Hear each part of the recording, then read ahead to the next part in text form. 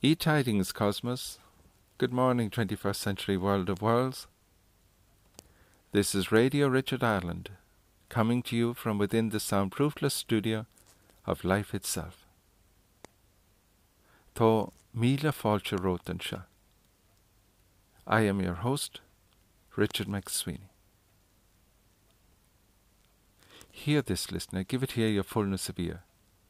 From the beginning there is breath, and upon that breath there are words. Read a sign on the back of a truck. Highway maintenance. Right away thought I, it to be referring to the upkeep of the mind, to the maintenance of its idea highways and byways. And the sage in the digital age speaks of the philosopher of old, saying, he loves strolling in the gardens of nature, observing its happenings and listening to its multitude of sounds. Whether he would stand near to a hill or stand at a distance from it, he would be in the to and from harmony presence of the hill. He would open his gaze to the sun in rising, the sun in zenith moving, the sun in setting, and to the moon and stars in coming into appearance. All of them were generously leading him in how to be of the given place. And with willing joy did he receive into his senses, receive into his heart their pleasant guidance. In continual contentment he loved that they would never ask of him to give up being himself, for he felt they enjoyed filling him with strength and confidence to be even more himself. To be in their refined, caring company was to be very much himself. And being very much himself meant maintaining complete control and usage of his own mind. This he viewed not to be a privilege, but a natural right. And in this natural contentment did he rejoice. In today's broadcast, I'll be reading from As You Like It, Tao Te Ching, and the true classic of Southern Taoist fragrance.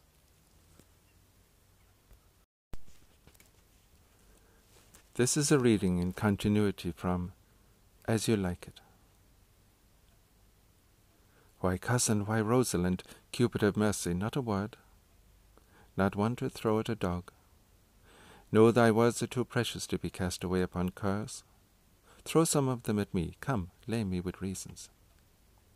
Then there were two cousins laid up, when the one should be lamed with reasons and the other mad without any. But is all this for your father? No, some of it is for my child's father. Oh, how full of briars is this working-day world. They are but burrs, cousin, thrown upon thee in holiday foolery. If we walk not in the trodden paths, our very petticoats will catch them. I could shake them off my coat. These burrs are in my heart. Hem them away. I would try if I could hem and have him. Come, come, wrestle with thy affections. Oh, they take the part of a better wrestler than myself. Oh, a good wish upon you. You will try in time, in despite of a fall. But turning these just out of service, let us talk in good earnest. Is it possible on such a sudden you should fall into so strong a liking with old Sir Rowland's youngest son? The Duke my father loved his father dearly. That it therefore ensue that you should love his son dearly? By this kind of chase I should hate him, for my father hated his father dearly, yet I hate not Orlando. No, faith, hate him not for my sake. Why should I not? Doth he not deserve well? Let me love him for that, and do you love him because I do. Look, here comes the Duke. Yes, with his eyes full of anger. Mistress, dispatch you with your safest haste, and get you from our court. Me, uncle? You, cousin. Within these 10 days, if that thou beest found so near our public court as 20 miles, thou diest for it. I do beseech your grace, let me the knowledge of my fault bear with me, if with myself I hold intelligence, or have acquaintance with mine own desires.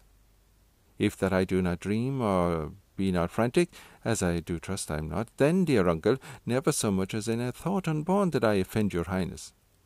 Thus do all traitors, if their purgation did consist in words. They are as innocent as grace itself. Let it suffice thee that I trust thee not.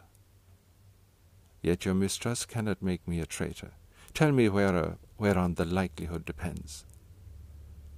Thou art thy father's daughter, there's enough. So was I when your highness took his dukedom, so was I when your highness banished him. Treason is not inherited, my lord. Or if we did derive it from our friends, what's that to me? My father was no traitor. Then, good my liege, mistake me not so much to think my poverty is treacherous. Dear sovereign, hear me speak. Ay, Cecilia, we stayed her for your sake, else had she with her father ranged along. I did not then entreat to have her stay. It was your pleasure and your own remorse. I was too young that time to value her, but now I know her. If she be a traitor, why so am I. We still have slept together, rose at an instant, learned, played, eat together, and wheresoever we went, like Juno's swans, still we went coupled and inseparable. She is too subtle for thee, and her smoothness, her very silence and her patience speaks to the people, and they pity her. Thou art a fool, she robs thee of thy name, and thou wilt show more bright and seem more virtuous when she is gone. Then open not thy lips. Firm and irrevocable is my doom, which I have passed upon her. She is banished. Pronounce that sentence then on me, my liege. I cannot live out of her company. You are a fool. You needs provide yourself. If you outstay this time, upon mine honour, and in the greatness of my word, you die.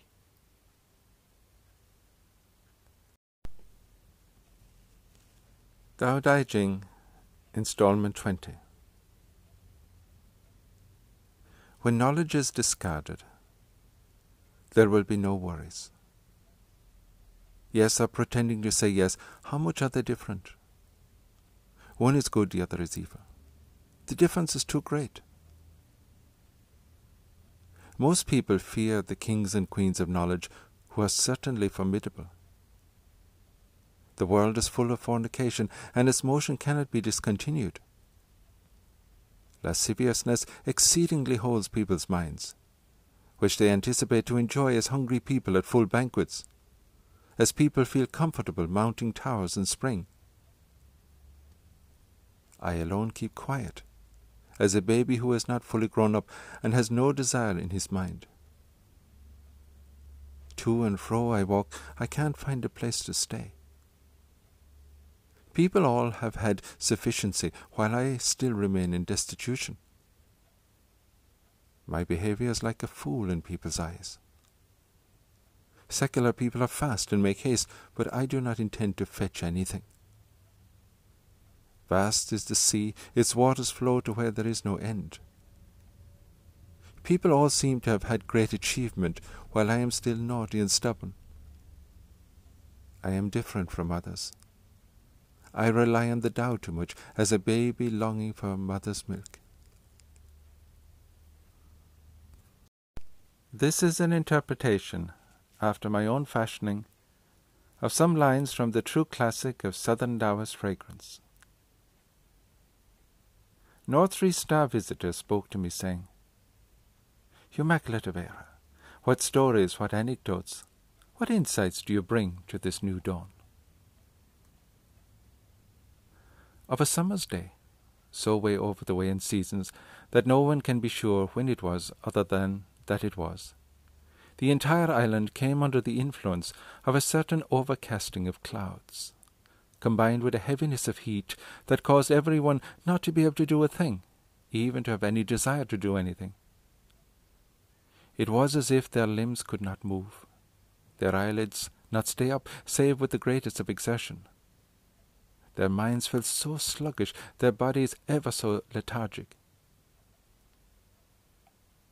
And a king of the Cork Landry, who would finding himself having to travel on that very day, somehow misplaced a wondrous insight of his, somewhere along the way.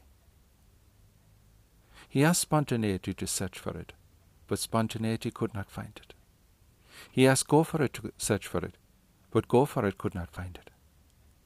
He asked Yield to search for it, but Yield could not find it either. At a complete loss now as to know what to do, he told his story to a sage he happened to meet. And the sage, having heard who he had asked to go search for it, told the king that it was a mistake to have asked each one of them to go search for it on their own. Then what should I have done? Ask the 3 of them to search for it together, your majesty. And the king went and sought out Spontaneity, Go for It, and Yield. He found them playing in a field, and courteously asked them if they wouldn't mind again trying to search for his misplaced insight, only this time to go search for it together. In no time at all they found it. And with again happening to meet the same sage, the king told how he had asked the 3 of them to go search for it together, and how that they had found it with the greatest of ease, and in no time at all. How was that possible? Those 3, your majesty, are ever interdependent upon one another.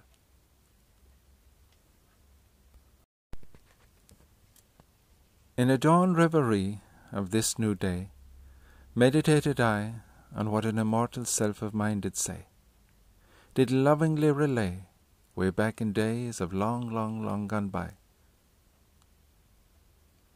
O mortal self of mine, when with living in your own realm and time, you will well keep yourself, you will not let yourself be disappointed or ashamed, for your trust in yourself ever will be.